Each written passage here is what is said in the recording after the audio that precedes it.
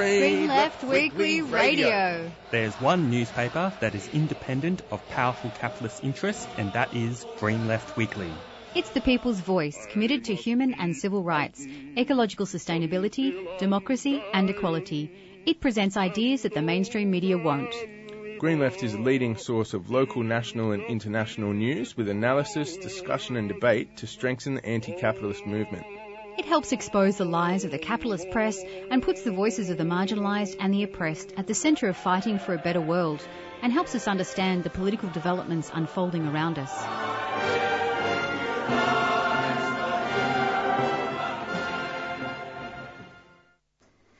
All right. Hello. You are listening to 3CR Community Radio. Green Left Weekly is the name of the program. First time paneling, so give me a second. You can find us on greenleft.org.au and 3CR at 3cr.org.au, 855 AM.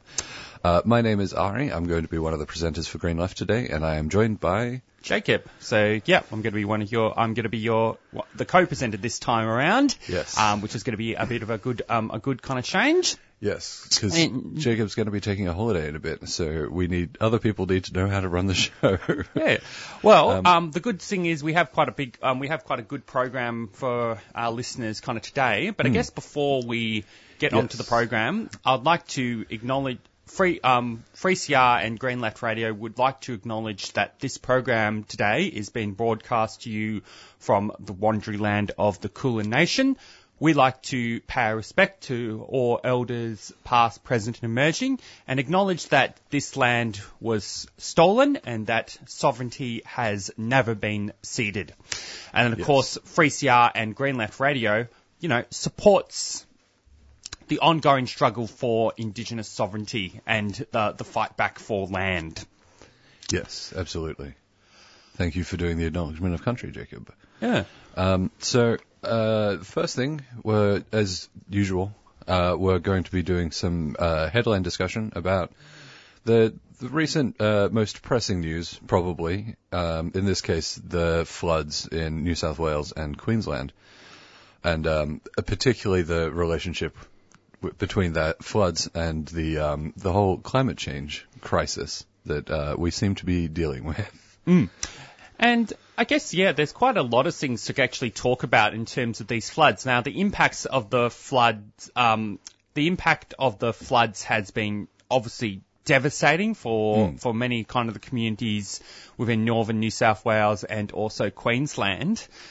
But I also think that there's, I think the response from our politicians has been probably by far the worst. In fact, it's been quite interesting actually, because one of the common trends with these politicians is there's been this kind of tendency to kind of try and pass off these massive floods as almost like an unprecedented event, almost that it's just part of nature that these extreme floods are happening, despite the fact that there's ample evidence that these extreme weather events are actually a direct result of the climate change, and in fact we are actually living with the impacts of climate change at this point in time.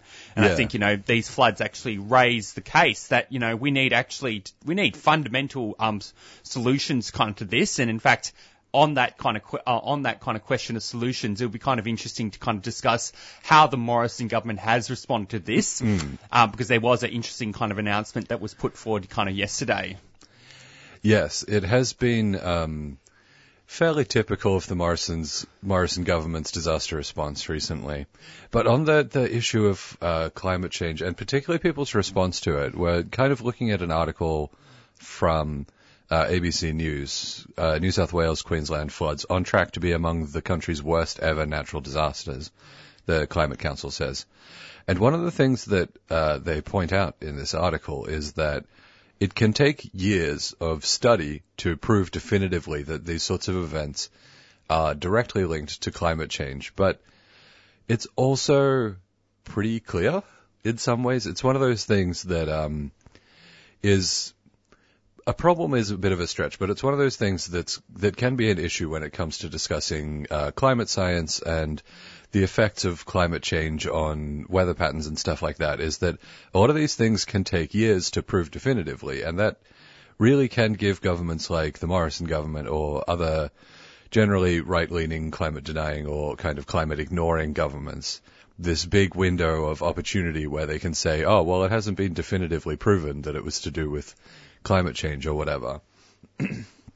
But yeah, and I guess there's been a kind of number of interesting announcements actually from the Morrison government in response. So one of the first kind of announcements was Morrison has finally, in fact, you could probably just say finally, declared a state of emergency in response to kind of these floods. Now, what that kind of means is it actually kind of means that the federal government is actually able to greater intervene in the day-to-day involvement of this flood, including giving certain infrastructural kind of support and logistical support.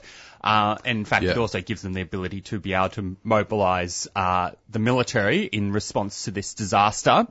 And in fact, that is what the government is actually doing in a sense. The ADF is being mobilised. But there's actually an issue to kind of raise with this, and it goes hand in hand with one of the announcements that the federal government announced yesterday, which was basically in the context there. In the press conference, and they started off basically making this sort of big announcement in kind of response to the fact that, we're having these extreme floods, and of course we've got the whole war in Ukraine, the threat of Russia and China. The Australian government basically announced that they're going to be, have a bit of a massive increase in spending of expanding ADF personnel, and actually essentially it was basically an announcement that they're committing to increase military spending. In fact, the ALP has actually responded to that by saying we are going to be the party that will spend even more on defence than the Liberals. It's such a pointless thing to do for us. We are not threatened by Russia. We're not threatened by China, not militarily at least.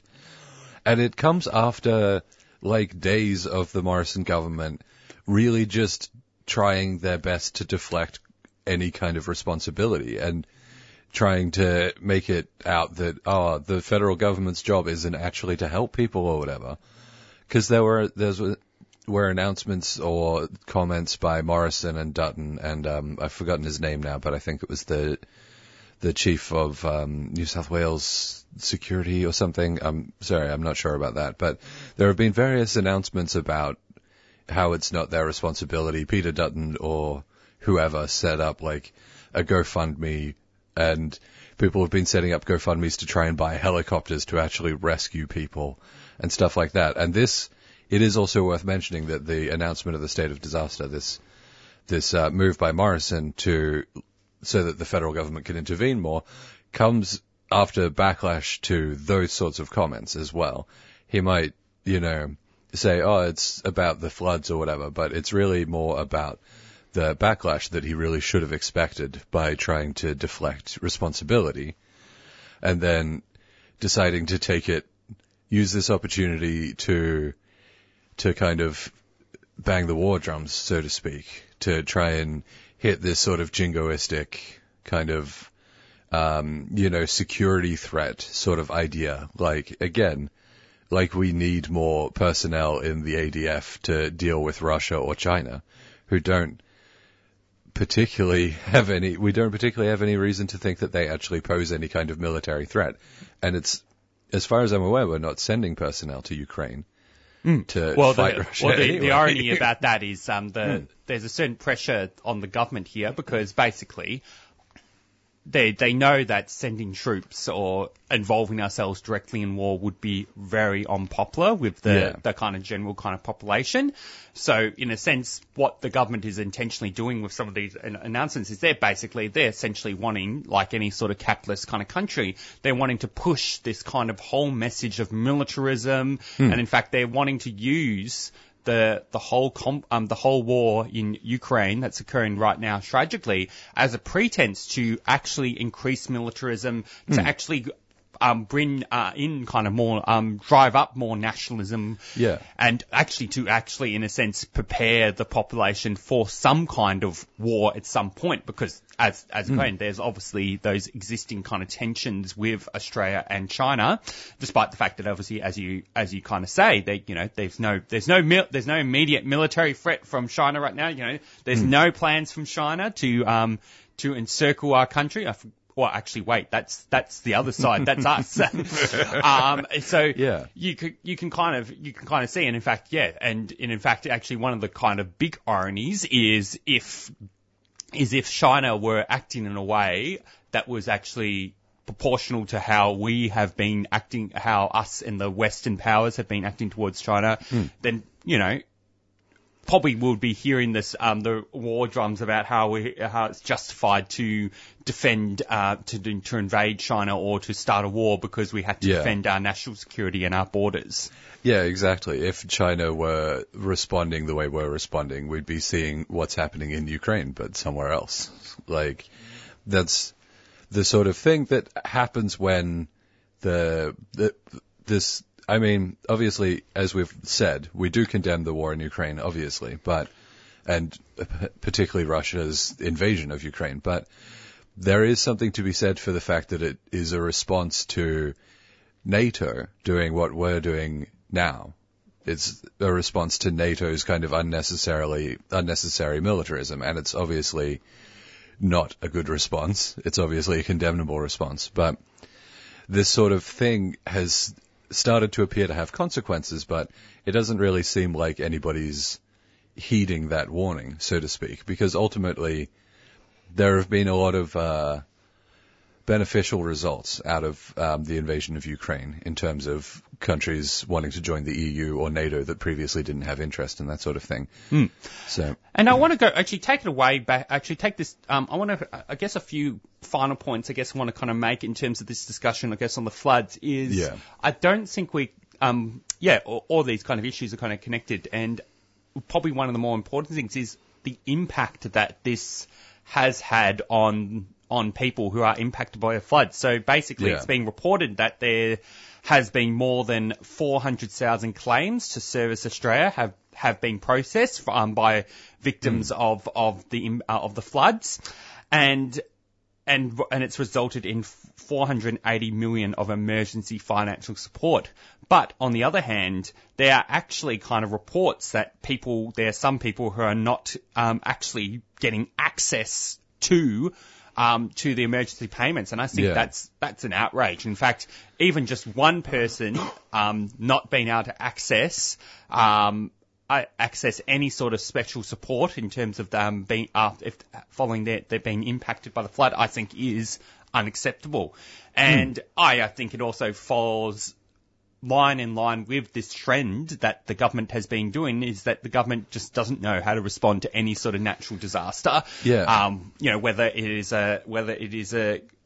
starting from the bushfires in 2020 to setting from the COVID-19 pandemic to now this, it's like the government clearly cannot respond in an adequate way to natural disasters that actually serves the interests of ordinary people.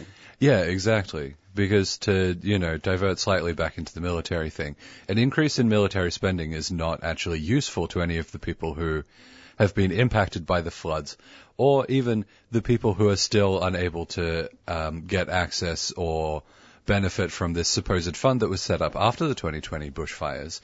It's the sort of thing that we see consistently over and over again with the Morrison government, that even when they are forced to look like they're taking action, they don't actually take action in a way that benefits the people who are affected, like you said. So in this case, you have increased military spending, which doesn't help anyone. Or, back in 2020, you had that big fund that was supposedly set up to help rebuild and all that sort of stuff that has never, as far as I'm aware, still not a cent of it has ever been used to actually help anyone from this big fund. And so you see these sorts of responses, and I think the thing about the increased military spending that sticks out to me is it kind of it's one of those things. It makes me worry that but it makes me worry that we're heading more toward a sort of US style of government, right? Where there's this constant claim in the US, and we get it here in Australia too, but there's this constant claim in the US that they don't have the money to spend on, universal healthcare or even a healthcare system similar to ours, or various infrastructure or all these things. But you see them every year increase this already ridiculously inflated military budget, and then they claim that they don't have the funds to do various other things. And it feels like a step in that direction almost, having the response to the floods be, let's increase the military budget, as opposed to, and when you have examples of people being unable to access emergency funds already, and I don't always want to be a pessimist, but I expect that we'll see just the same thing that we saw after the 2020 bushfires, which was there's a little bit done possibly by the states, but the federal government funding that supposedly goes toward it never actually is seen by anyone. Well, I think I think we'll move on to another discussion after probably following an announcement. I guess the last kind of thing I just want to kind of say is I think it's really characteristic of how the government does respond in emergencies. They basically, they accept it as like it's a once in a lifetime event, and then as soon as it's over, they just wash their hands of it. And in fact, that has been the experience of the government when it comes to the COVID-19 pandemic, because really, very much, it was almost like the government was only willing to act when they get into a disaster, but then they have never been willing to act during good times. Like, for a fun fact, hospitalizations and, the COVID situation has actually calmed down significantly, and, hospitalizations are way down, cases are not as wide in the community. And, what are we hearing from the federal government? We're probably hearing nothing. They're not doing anything in response to actually prepare for any sort of future variants or any disasters. There's no talk about investing in healthcare. And I think, we're just going to see the same thing in response to this disaster. Yeah, for sure. All right, so we'll just go to a quick announcement, and then we'll be back with some more discussion of the news. You're listening to 3CR and Green Left Radio.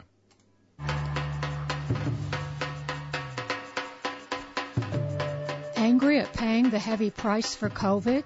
How about healthy, safe conditions at work? More healthcare, less police powers, a safe world with free vaccines for everyone. Rally Saturday, the 19th of March. Fight for public health and workplace safety. State Library, 12 o'clock noon. This rally was initiated by Workers' Solidarity, and rally organisers are 3CR supporters.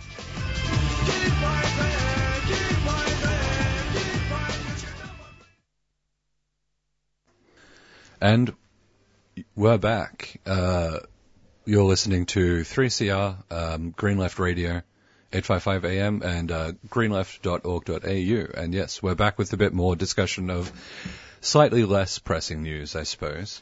And we're going to start with we're going to have some articles from Green Left, and we're going to start with one that is written by Sue Bolton. Wages at an all-time low means unions will have to break unjust laws. And I think you helped with this article a bit, didn't you, Jacob? Yeah. So just to start a bit of a discussion, drawing on some of the important kind of points from this article, basically we've gone, I guess the kind of context that we have to sort of come through is that we've gone through 2 years of a global pandemic, and then what we're kind of finding, what has been observed is wage growth for workers is at an all-time low.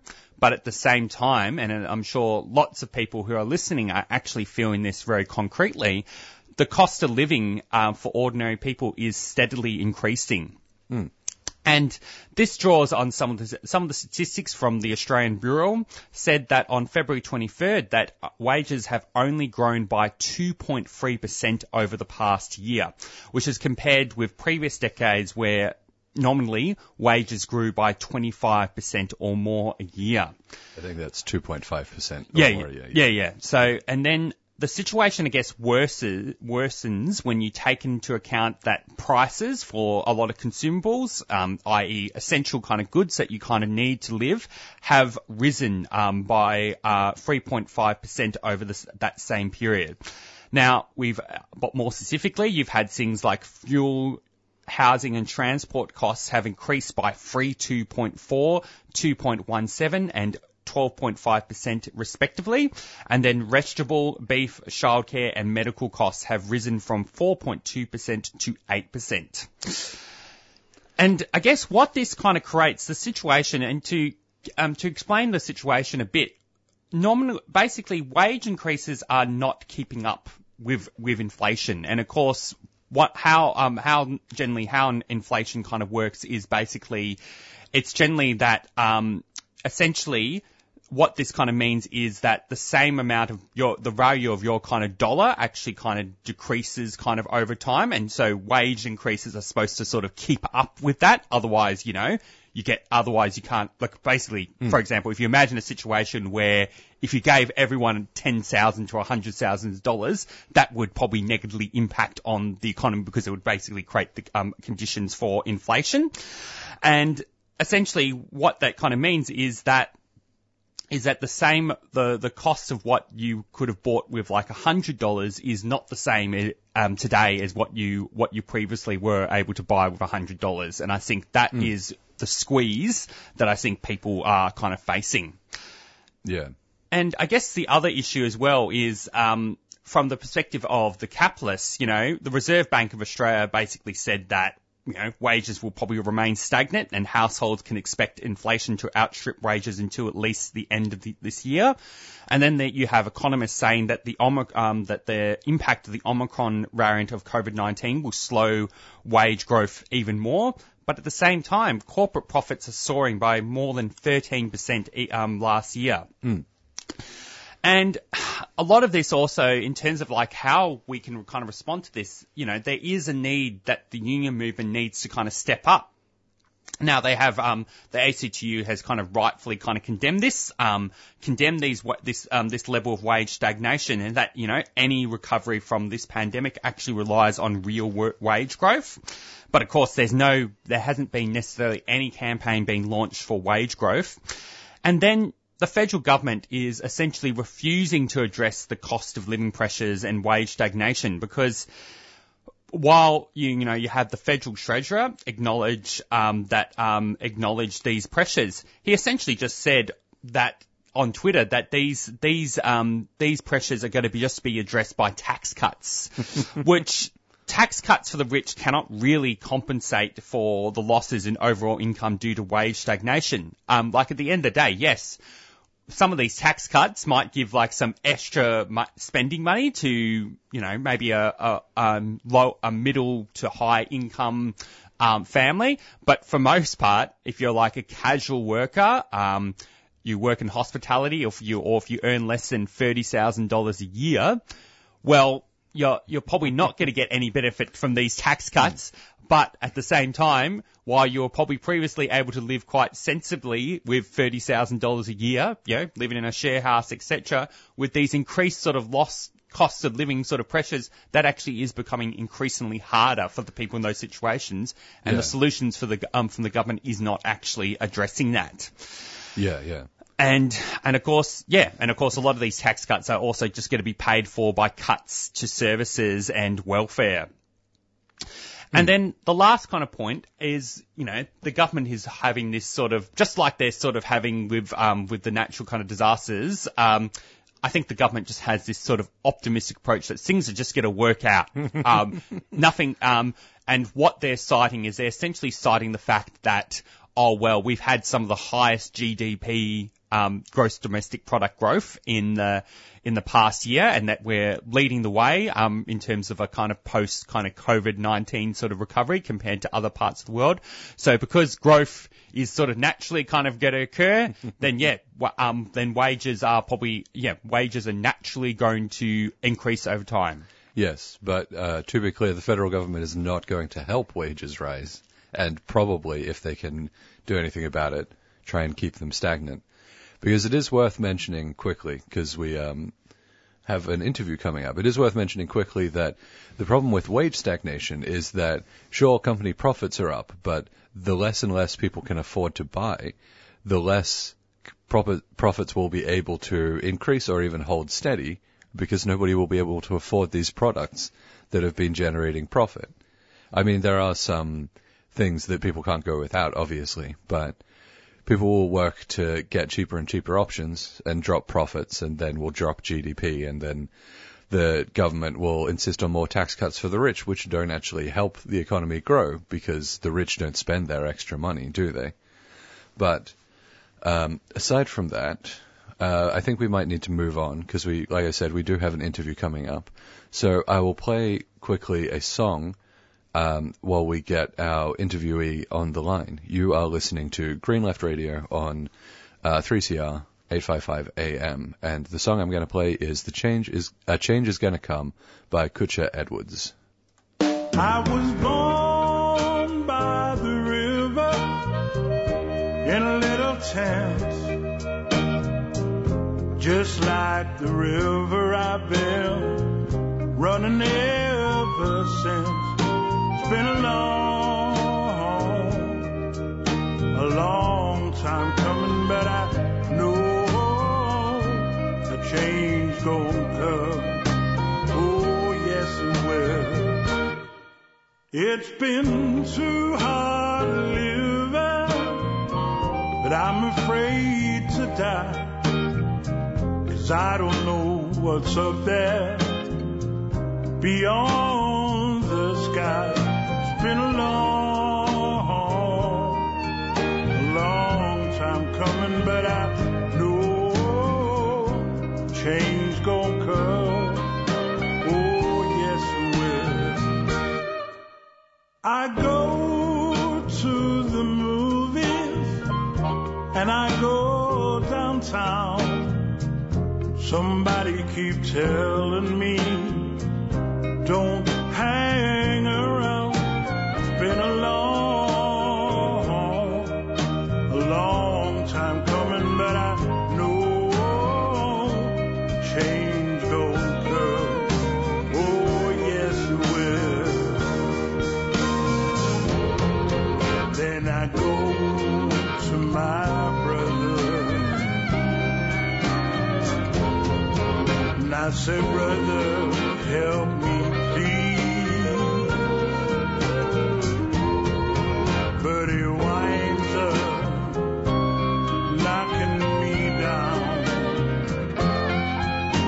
back down on my knees. There's been times when I thought I couldn't last for long, but now I think I'm able to carry on. It's been a long time coming, but I know change gon' come. Oh, yes it will.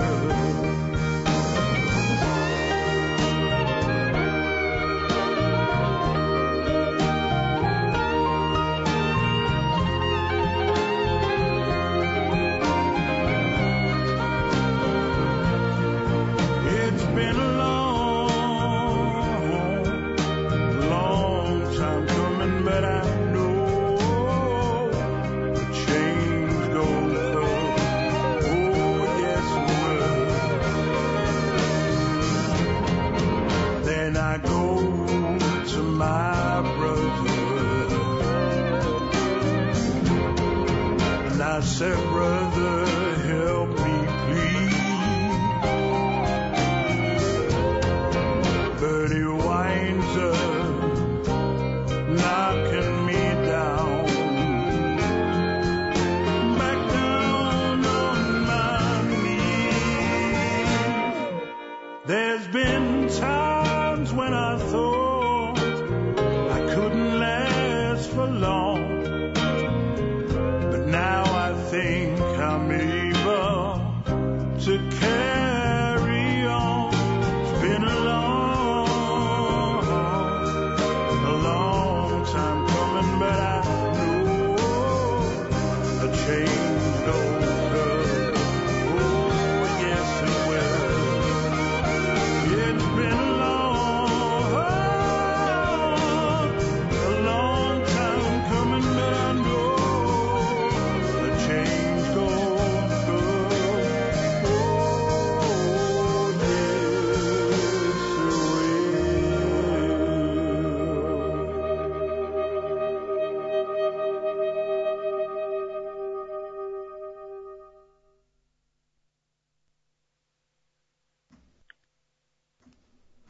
All right. You are listening to Green Left Radio on 3CR 855 AM.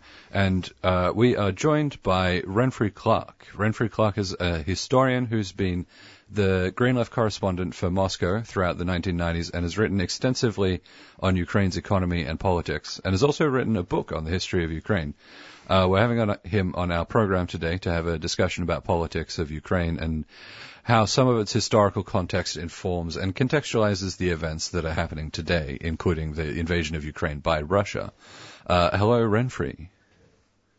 Good to be with you.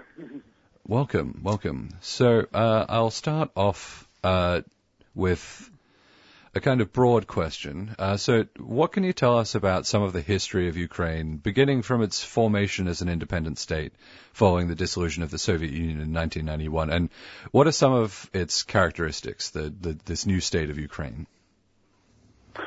Well, Ukraine at the end of the Soviet period was one of the most developed and technically advanced of the Soviet republics.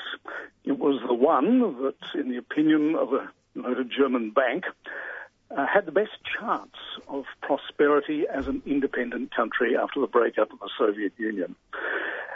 Its history since then has been catastrophic. Today, Ukraine is the poorest of all the successor states to the Soviet Union. Gross domestic product per capita in Ukraine is now about the equivalent of Guatemala.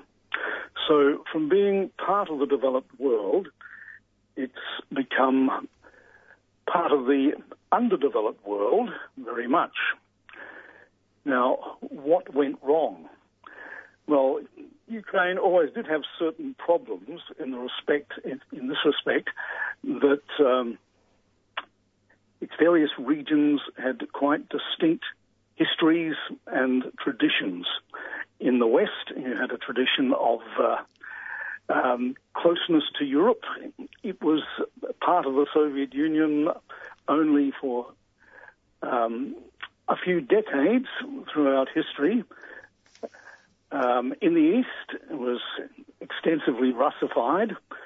It had traditions of subjugation, first to the Russian imperial state, and after that, a long history as part of the Soviet Union. So there are quite different historical and political traditions in various parts of the country.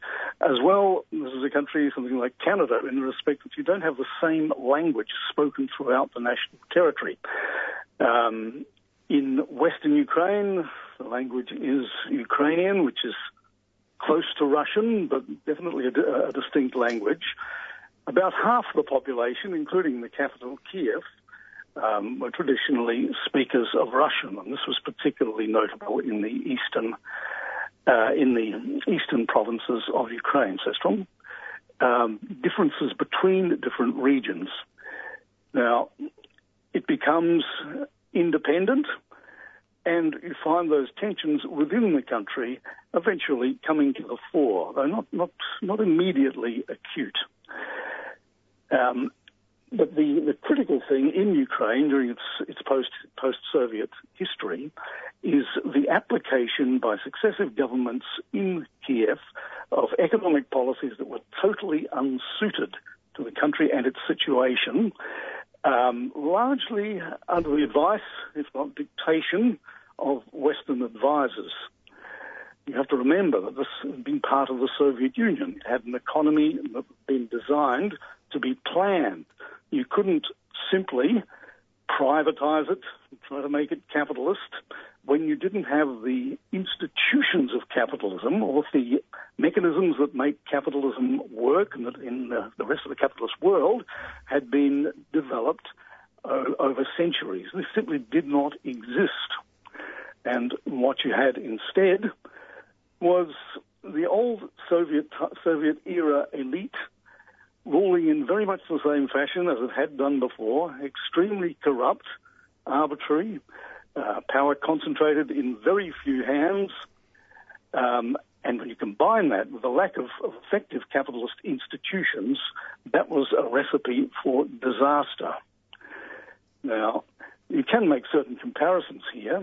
One of them is with Belarus on Ukraine's northern border, where the strategy followed was quite different.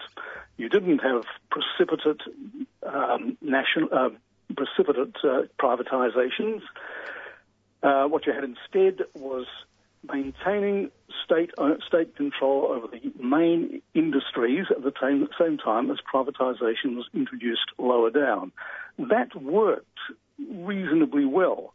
In Ukraine, you had the opposite. You had a highly ideological approach to the whole question. We're going to be as capitalist as we can, as rapidly as we can, and the result was that in the course of the 1990s, Ukraine lost about 60% of its gross domestic product. The size of the economy was more than halved.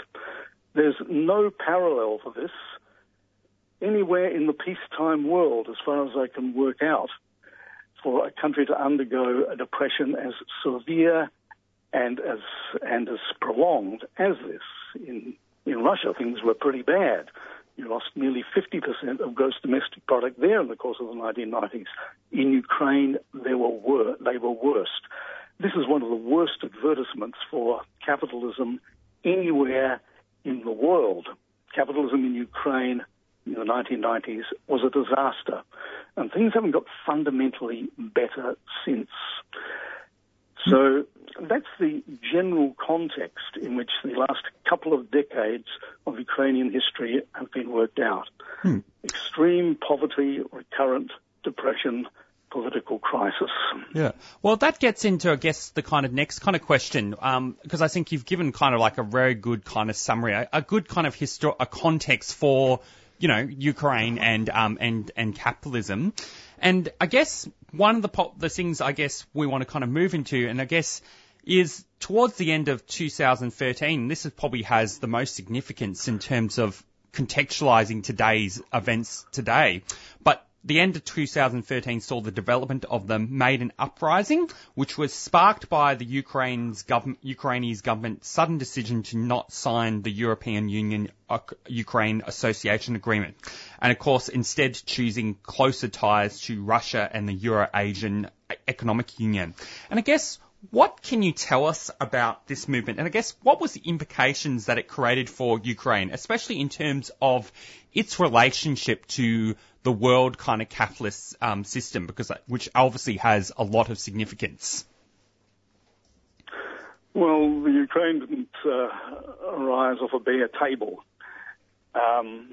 It was a reflection of the dysfunction of the Ukrainian state under the economic system, of the severe poverty of the bulk of the population.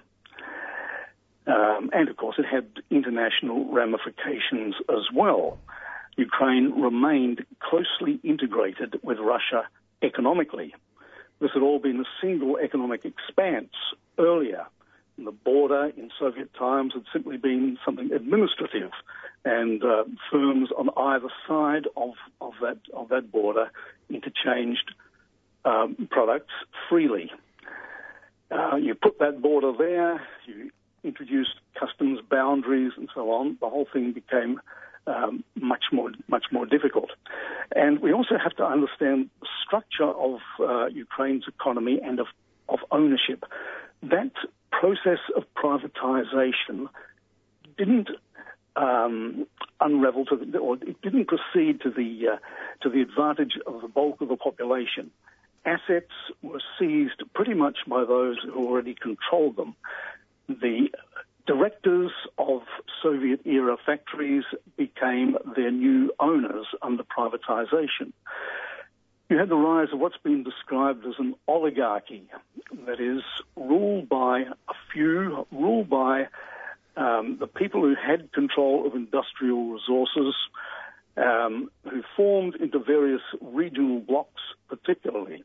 And the whole temper of Ukrainian politics consisted of this contest between various oligarchic blocks centered in various cities and regions and industries, none of them able to gain a decisive leg up over others. And so the whole political situation very unstable. One of the ironies is that those years before the Maidan uprising of early 2014 were some of the more prosperous ones since the end of the Soviet Union. There'd been a significant recovery, though the place was still much poorer than it had been in Soviet times. But nevertheless, there was a general sense of malaise and popular indignation at the extraordinary level of corruption within society and at the inequality, because you had people who were outright billionaires at the same time as the bulk of the population were not even getting by. Now, as I said, a great deal of disunity among that ruling elite and discontent on part of particular oligarchs with the rule from 2010 of Viktor Yanukovych, who was one of the most corrupt of all the oligarchs, and a sense that Yanukovych was using his power to aggregate a great deal of power and privilege of wealth in his hands and those of his family and hangers-on. Now, Yanukovych was from the east, from the industrial region of Donetsk. And one of the peculiarities of the Russian East was that its economic ties to Russia were particularly close. But at the same time, the traditional view of Yanukovych, pro-Russian, is not strictly correct. All Ukrainian oligarchs were more or less pro-Russian in the sense that they traded extensively with Russia. Many of them, not just Yanukovych, but also Poroshenko, his successor, had substantial financial interests in Russia. So you have this complex in which Russian ties are an element, the oligarchic nature of Ukrainian society was a very important issue as well.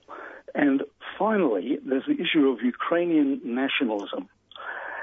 Now, there was a long-standing tradition, particularly in the west of the country, that the source of Ukraine's problems was the presence of Russians, the so-called oppression by Russians, the persistence of pro-Russian ties and traditions.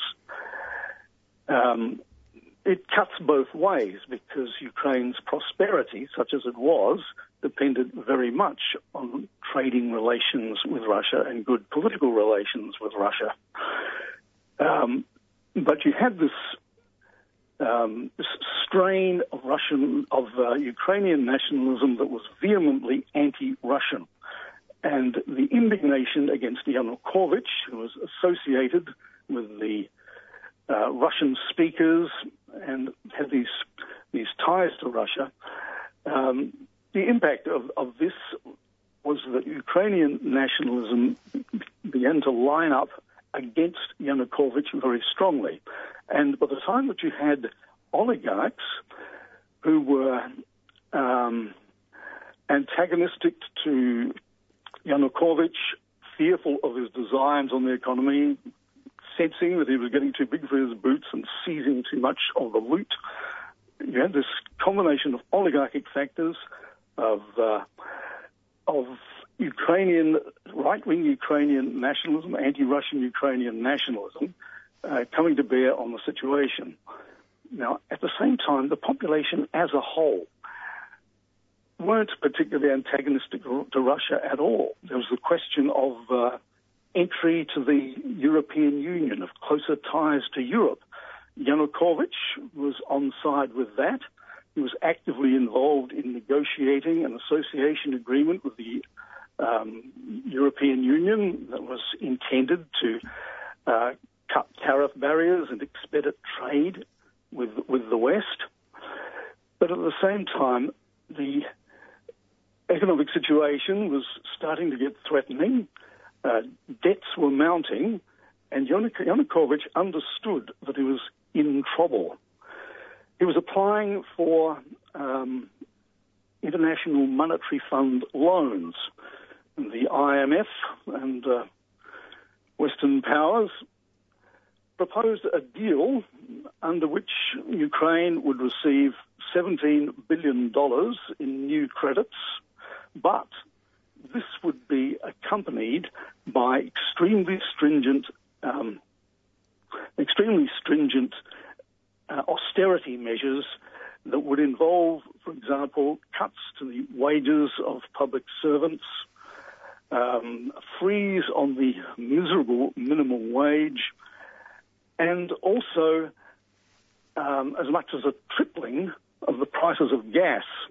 And natural gas, which came mainly from Russia, was a very important commodity in Ukraine. It fired up the furnaces, it warmed the population in the severe winters, and if you tripled the population, the price of gas in Ukraine, then any government would have been in very serious trouble. Yanukovych understood this, and while he was generally amenable to closer ties with the West, he balked at this deal, which would have driven him out of office and would have made him extremely unpopular. At the same time, Putin in Russia, wanting to keep Ukraine friendly to Russia, wanting to maintain those relations, wary of closer ties between Ukraine and the West, particularly as regarded NATO, the Western military alliance, decided to come back at this with a counteroffer that involved $15 billion in Russian credits and also a one-third discount on gas prices paid by Ukraine. This would have saved Yanukovych's bacon pretty much. But at the same time, it represented closer ties or maintenance of already existing close ties with Russia, and Ukrainian nationalists, by and large, were extremely hostile to it. Also, by this stage, other powerful oligarchs had decided to throw in their lot with the West against Yanukovych. So you have this combination of Russian nationalists, of Ukrainian nationalists, plus various powerful oligarchs working on public opinion. Now, when I say working on public opinion, it was mainly the middle layers of the population in Ukraine. This wasn't a working class thing at all. It wasn't a broadly popular one. The working class in Ukraine were absolutely cynical about politicians of all stripes. They weren't going to support Yanukovych. They weren't going to support his opponents. The president was a rogue and a thief, but how would any of the others be any better?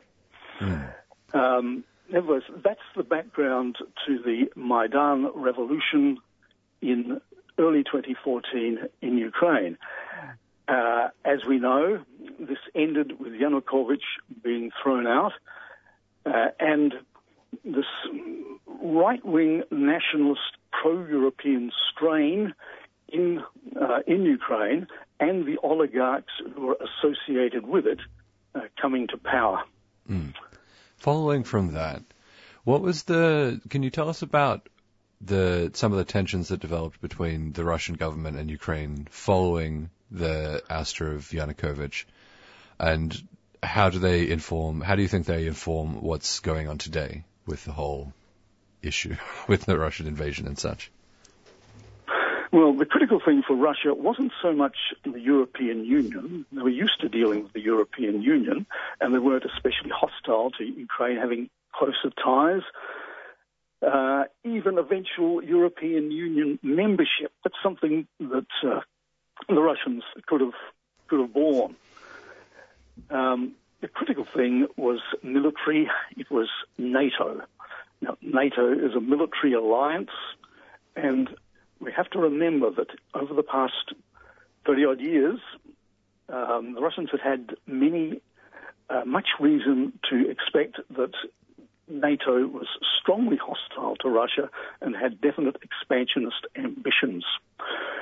At the end of the Soviet period, the US had given Gorbachev what appeared to be an ironclad guarantee, at least verbally, that NATO would not expand to the east if the wall came down, if Germany became reunited.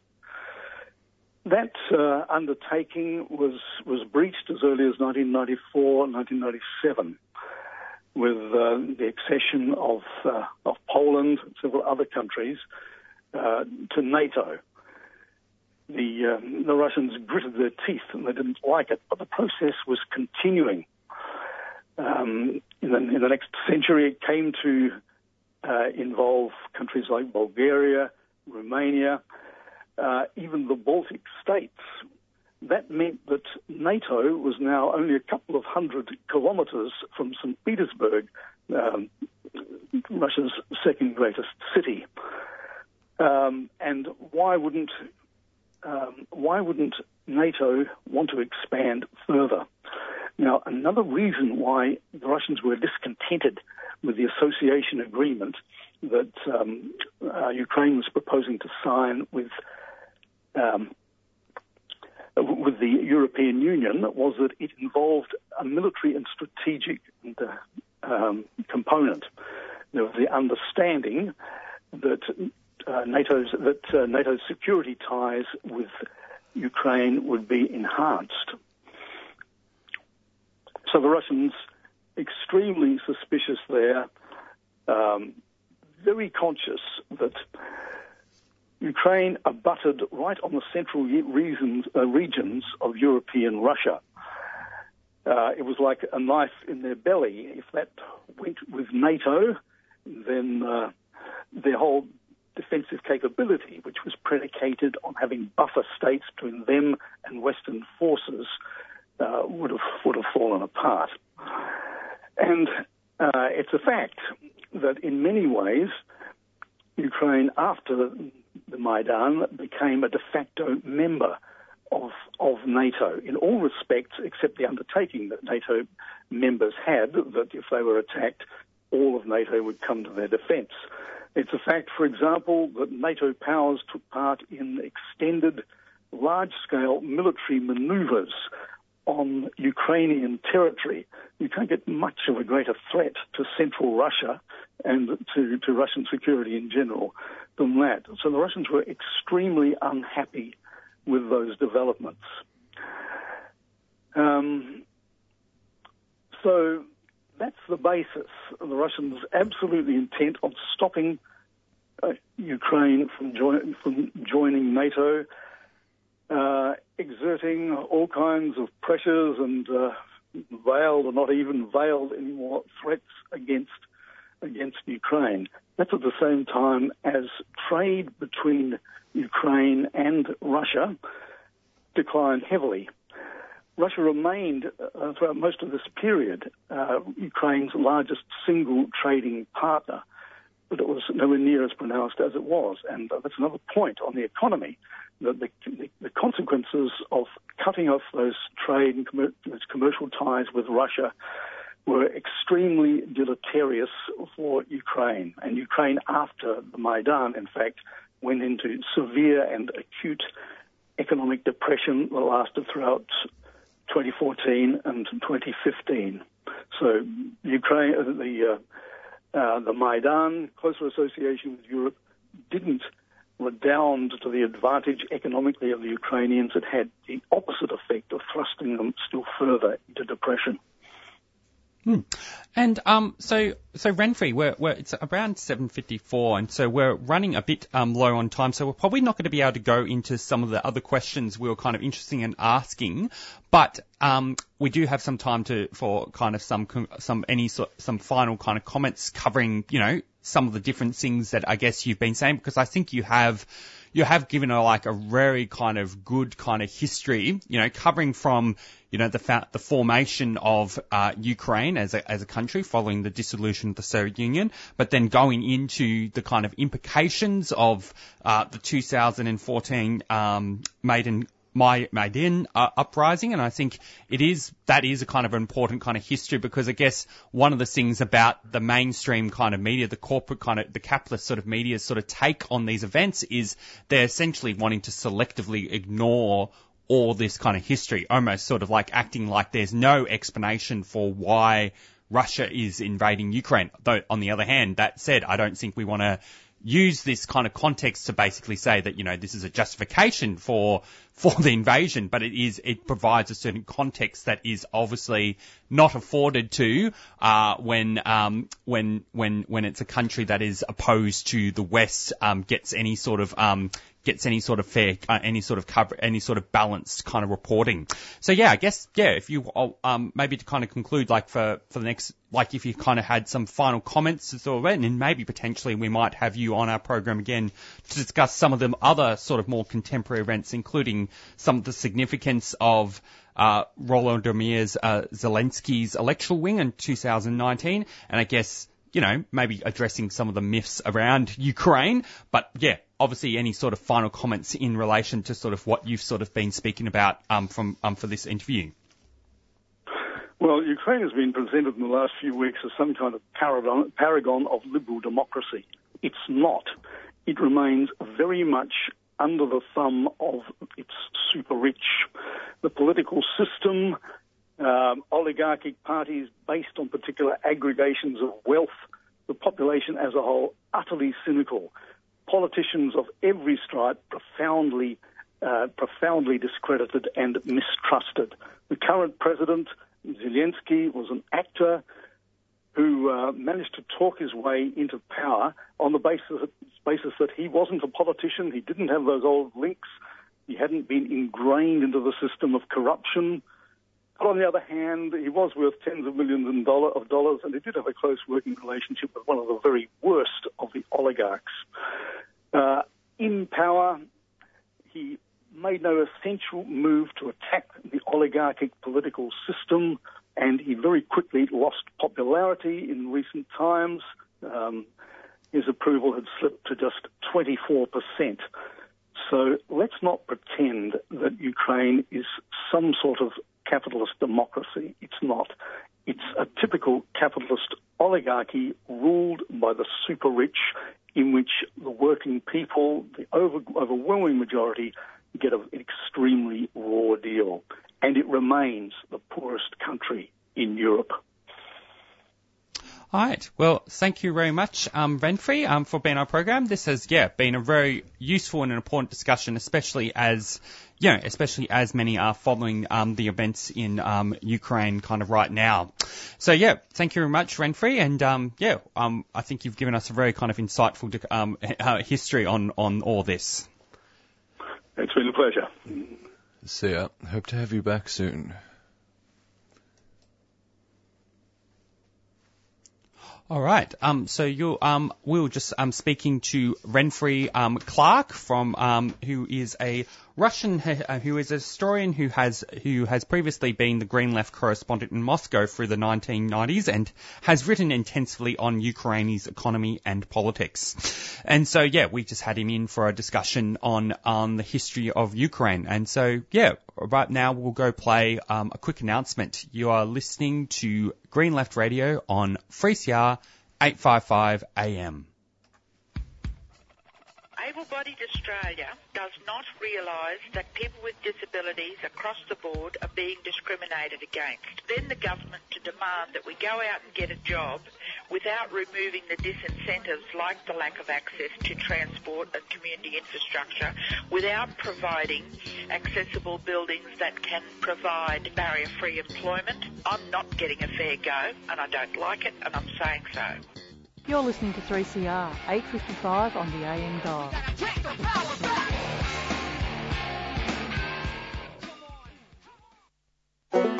Get your copy of 3CR's magnificent book. It's a stunning history of the people, programs and issues at the station since 1976. On sale now for the amazing price of just $20. Pick one up at the station or jump online and place your order. Radical Radio, celebrating 40 years of 3CR. On sale now for $20.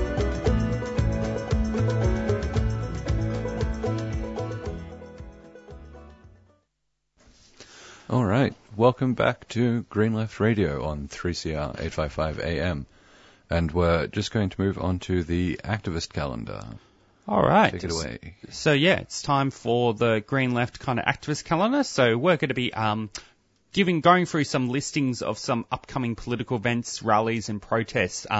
Basically, for anyone who wants to get involved in, the struggle for a better world, these are some of the events that, many that groups on the left and of the grassroots are organising. So maybe to get started, the first kind of rally I want to sort of make a note of is there's going to be a rally, peace in Ukraine, no to Russia out, NATO out. And it's going to be happening. It's a coalition of anti-war groups and others have called this protest on Saturday, 12th of March tomorrow, and it's going to be happening at 12 p.m. at the State Library. I think this will be an important rally to get along to because, as we've sort of been speaking about on the program, it's quite clear that that there is going to be a need to build an anti-war movement. And while it's true that most of the world most of the liberal capitalist world has condemned Russia, for its invasion, they're not putting forward an anti-war solution to the conflict. They're actually putting forward a solution that involves more militarism and more escalates conflict. And I think this protest will be important because it will be able to show that we reject that narrative and actually we demand peace. And then on Saturday, March the 12th, there's going to be the Beyond Coal Melbourne Assembly, which is going to be happening from 9:30 a.m. to 4:30 9:30 a.m. to 4:30 p.m. at the community room at the Edinburgh Gardens in Brunswick Street, North Fitzroy.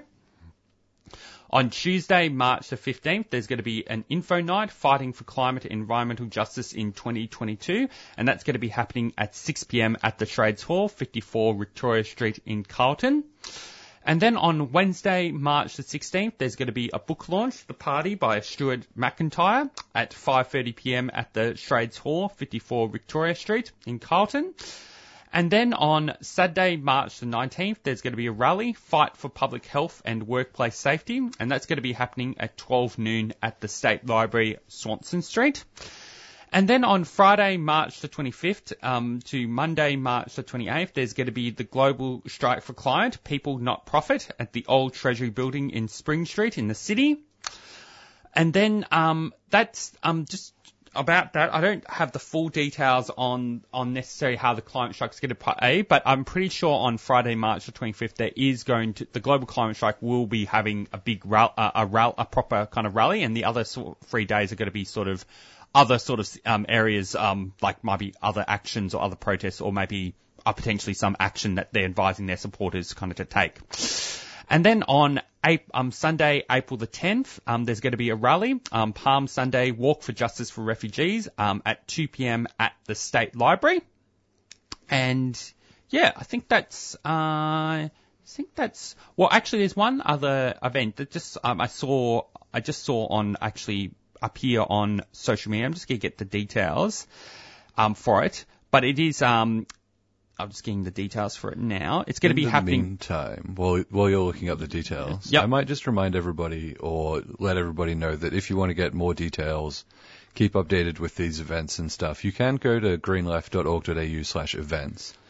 By default, it'll just tell you the events that are on that particular day, but you can change the filters and you can subscribe to the activist newsletter so that you get updates about these sort of things, and you can find maybe stuff that we might not mention because it's more local to you, or you can find further details about some of the events that we just mentioned in passing on this activist calendar. Now, just to tell you, I found the protest. So the Islamic Council and Stand for Uyghurs Australia are going to be organising a protest, Stand for Uyghurs Australia, which is speaking out against the oppression of the Uyghurs in East Turkestan. And that's going to be happening on the 20th of March at 2 p.m. at the State Library in Melbourne. But of course, it is going to be a National Day of Action, so I think the idea is there will be different protests across the kind of different cities. So, yeah, that I think will be an important kind of protest to support. And in fact, we'll probably try and get an interview with one of the organisers of this rally at some point for one of our future programs. All right. Well, might be time. We'll probably time to I'll get to Owen. Yeah. So thank you for the activist calendar, Jacob. Always interesting stuff going on that I haven't heard about before.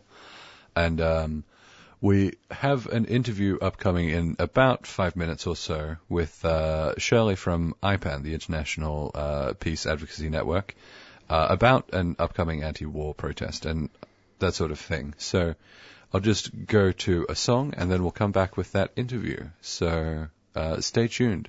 The song we're going to listen to is Stove Lighter by Camp Cope.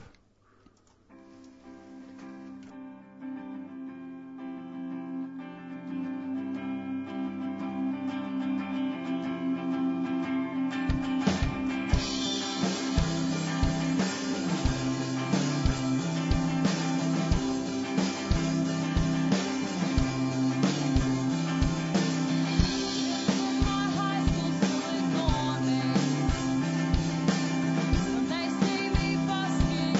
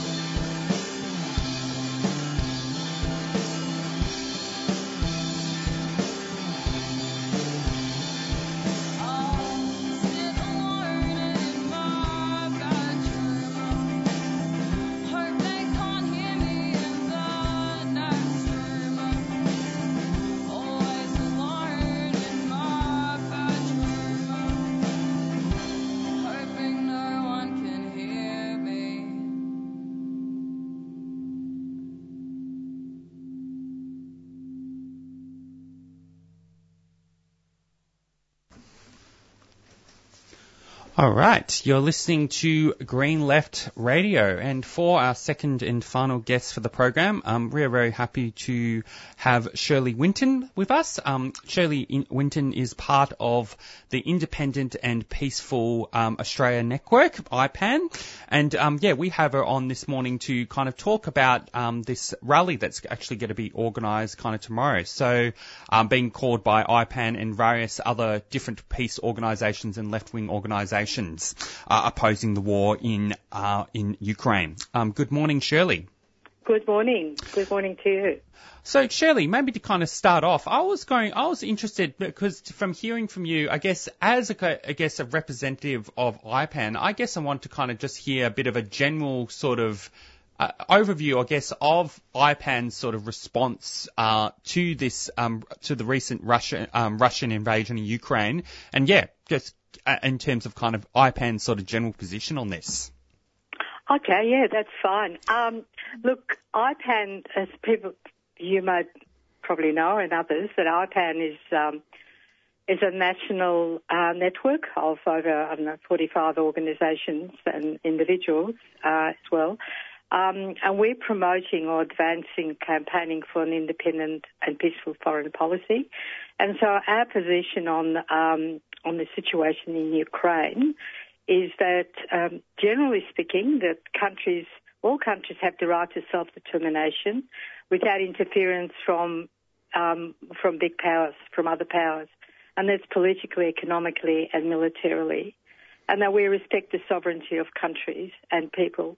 And the situation in Ukraine is obviously the war in Ukraine is the result of big power rivalries, conflict, and that is on the one side US-NATO alliance, which has its own economic interests in Europe, but also globally, and have been expanding quite extensively in the last 30 years towards capturing most of the former Soviet republics under, they're under the US-NATO influence. And on the other side is Russia, another big power, whose former, I guess you could say, control or position in regard to the former Soviet republics, that's been lost. And they want to retain that. But underpinning all that is the conflict, the contention between the superpowers, between these two superpowers for control of natural resources, control of markets, and also labour. So, I guess I would explain it in terms, I'd give it a term, imperialist contention, that it's a conflict between imperialist powers and a war between imperialist powers. So we are completely opposed to Russian military invasion of Ukraine, whilst we acknowledge that this has been precipitated by the provocations and by the expansion of US-NATO over the last 30 years, which for decades had intentions to control that area. That whilst we're opposed to Russian military invasion, and we understand the reason for it, it is not an excuse, so it can't be justified. And so we're calling, what we're saying is that our demand is for an immediate ceasefire and withdrawal of withdrawal of Russian troops, and begin peace negotiations, and for US-NATO to end expansion and the provocation. So we're calling on the end of hostilities by Ukrainian government against the people of Donbass, which, for the last 10 or so years, the people of Donbass have been put under immense persecution, particularly by the neo-Nazis, who have been given a lot of support and have actually have grown substantially also in the last in the last 20 years with the support and encouragement from particularly the US. that's kind of an outline of what IPAN's position is. Yeah. Well, thank you very much for that. And I guess, it gives a good kind of overview, I guess, of where IPAN is coming from in terms of their position.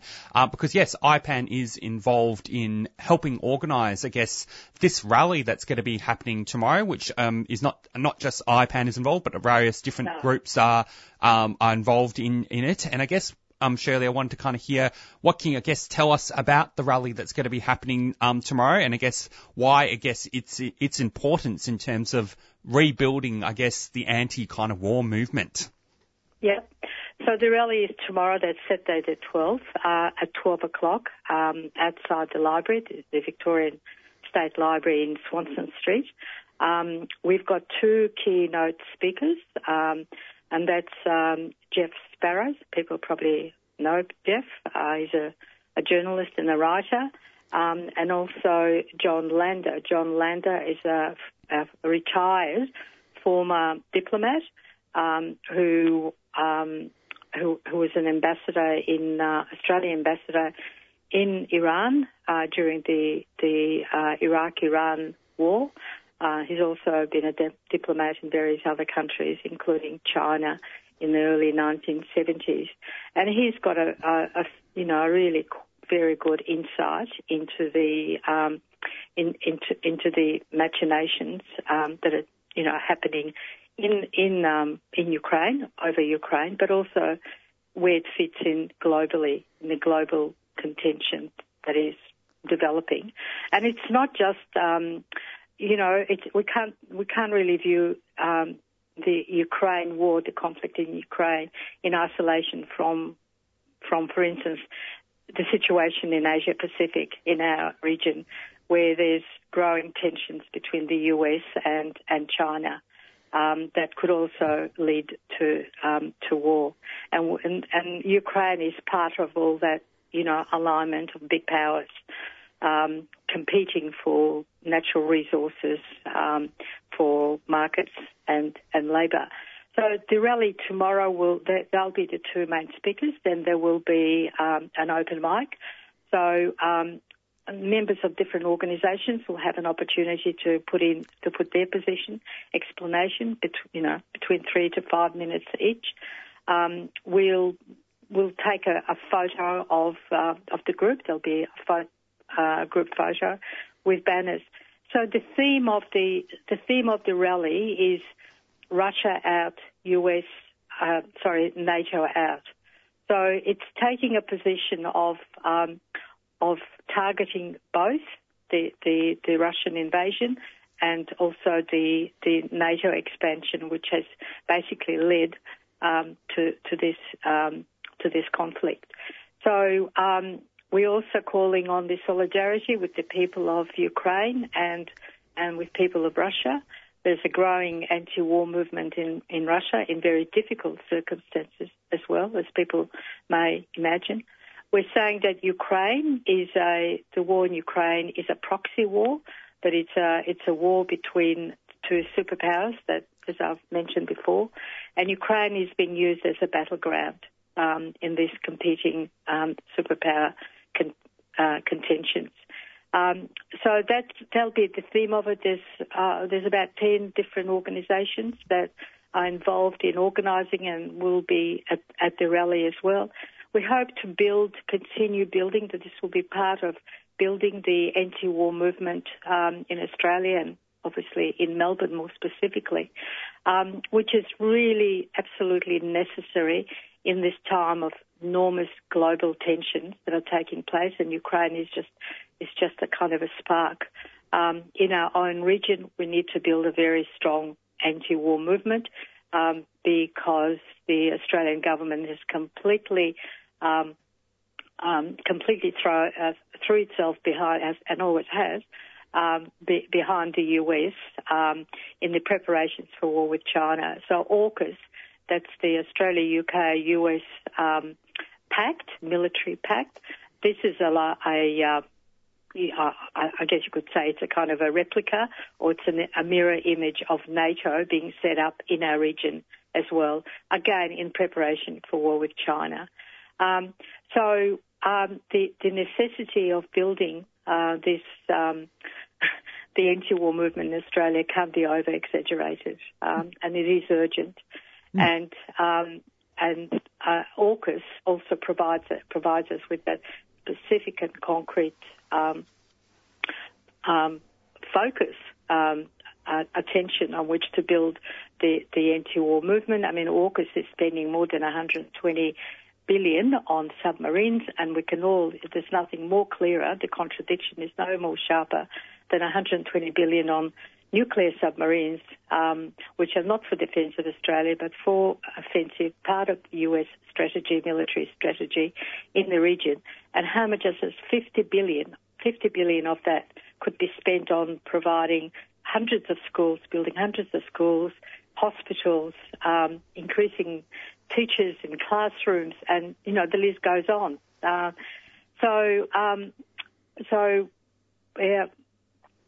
There's a real urgency, and we hope that the rally today, tomorrow, will be part of building of that broad, united movement that unites different organisations and different people from, you know, different perspectives, but we have one common aim and a commonality that unites us, and that is the opposition to war, particularly wars of aggression. Yeah. Well, thank you very much, Shirley. Usually I sort of ask my guests to sort of make any kind of final comments, but I thought that your comment there is kind of like a good way to kind of conclude this kind of interview. I think it is. This rally is going to be, I guess, very kind of important, and it's going to be happening at 12 p.m. tomorrow at the State Library, and we're running. I'd like to thank you again, Shirley, for being on our program. Oh, thank you, Jacob, for publicising the rally. Yeah. Thank you. Bye-bye. Thanks very much. Bye. Bye. All right. You were just speaking to Shirley Winton from the Independent and Peaceful Action Network, IPAN, and we'll just play a quick announcement, and then maybe we might conclude with a bit of a few kind of minutes of kind of commentary, kind of tying up the rest of the day. You're listening to Green Left Radio.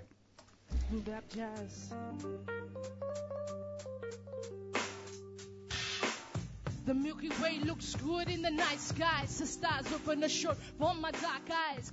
Hey, I'm Lady Lash. You're listening to 3CR Community Radio, the voice of dissent. 3CR is so awesome, giving the platform for people's voices to be heard and people's gifts to be heard. And always remember that you are amazing. I'm dreaming of the 7 moons. Oh, I see what's new. All right, welcome back. You're listening to Green Left Radio on 3CR. And we're just going to have a brief discussion for the next couple minutes because we're coming toward the end of our program. Jacob, did you want to lead off on that? Yeah, so to kind of start off, this is drawing, I guess, on an article that you can actually read online on greenleft.org.au titled How About Expropriating All the Oligarchs? And I guess the kind of the headline there kind of actually summarizes a bit of a number of the kind of points, I guess, that we want to make, because one of the more interesting kind of things. Now, just one thing to note, given the discussion actually we did have with Renfree and with Renfree Clark, there is a certain appropriateness by which Russian and Ukraine capitalists are referred to as oligarchs, because basically it is a historically contextualized kind of term, that refers to the fact that there was a section of capitalists that essentially stole a lot of public kind of property and inherited massive numbers of wealth following the fall of the Soviet Union and the planned economy. So, of course, and then as a result, they have a certain disproportionate influence over the political systems of those countries, i.e. both Ukraine and Russia. So that's a particular context. Now you can, going on that, I don't think it necessarily justifies how most of the liberal capitalist media are talking about oligarchs. So essentially it's almost being turned into this whole thing of, well, basically we hate these Russian oligarchs, and, we have to take action against them because they're corrupt and so on. But it's actually not just Russian oligarchs or Ukrainian oligarchs that are corrupt and anti-democratic. It's actually all oligarchs, i.e. all capitalists, are actually comparable in the destruction and exploitation of the world. They're just some that are probably better at giving a better image of democratic veneer than some of these Russian oligarchs. But I think the question that Peter Boyle kind of raises is, why don't we expropriate all oligarchs? Why is it that we allow someone like Jeff Bezos to, essentially spend billions of dollars just to go into space, while making massive profits off the exploitation of workers? Yeah, or more relevant, no offense, slightly more relevant to the article is that one of the points that Peter Boyle makes is that they introduced this bill around Europe and the United States, which was that they were talking about appropriating, particularly the yachts, is mentioned here, appropriating the yachts of these Russian oligarchs and selling them and then sending the proceeds to Ukraine for aid. And there was a story a little while ago, people might have forgotten it because a lot of stuff has happened since then, of there being a discussion of possibly deconstructing a heritage bridge in the Netherlands so that Jeff Bezos' new absolutely ridiculous super yacht could sail through. And you see that sort of thing, and while, as Jacob said, and it is a good point, there is a particular historical context to the use of the term oligarch in Russia and Ukraine, you can see these sorts of things like Jeff Bezos' absolutely absurd super yacht or sending himself to space in a penis-shaped rocket for fun. There's this absolute absurdity to our Western billionaires and our Western kind of oligarchs and whatever, that they're much richer than the Russian and Ukrainian ones, and that's one of the things I think that obfuscates the kind of the quote-unquote oligarchs in the West and a lot of Europe and the US and Australia is that you have the lobbies systems, you have these you have the idea of interests and lobbies. So, in the US you have the oil lobby and the war lobby, and you have these kind of little conglomerates of related business people and related businesses who put money into politics rather than just these kind of very discernible individuals that you get in places like Ukraine and Russia and in other places in the world, of course. And that sort of obfuscates that we do have a similar problem of this kind of massive amount of wealth in our political system. And if we're talking about, quote-unquote stealing, expropriating the wealth of these Russian oligarchs just because they're doing something we don't like, and we don't like it for good reasons, to be clear, but why not talk about the kind of similar problems that we have on our side of the world, on our side of the Iron Curtain, so to speak? And why not talk about expropriating the wealth of all of these billionaires who similarly steal wealth from the workers, who similarly hoard it to themselves and don't really help economies because they all hide their money in a place that can't get taxed and all of that sort of stuff. Why not talk about these things? Well, first, I think we're running out of time now, but I'd like to thank all our listeners for tuning in this week. And, stay tuned for, I think it's Earth Matters rerun that's going to be playing following this. And, I'd like to thank all our listeners for tuning in this week. And, all the best for the struggle for a better world. You're listening to Green Left Radio on 3CR 855 AM. See ya. This brings us to the end of the show. You have been listening to Friday Morning Breakfast with Green Left Radio, brought to you by Green Left Weekly newspaper, which brings an alternative source of information that puts people and planet before profit. If you like our work, become a supporter from $5 per month at greenleft.org.au/support or free call 1-800 634 206. Arise, you workers from your slumbers. Arise, you prisoners of want. For reason in revolt now thunders, and at last since the age of Kant. Away with all your superstitions. Servile masses, arise. We'll Change henceforth the old tradition and spurn the dust to win the prize. That's right, the commies are back. Reds underneath your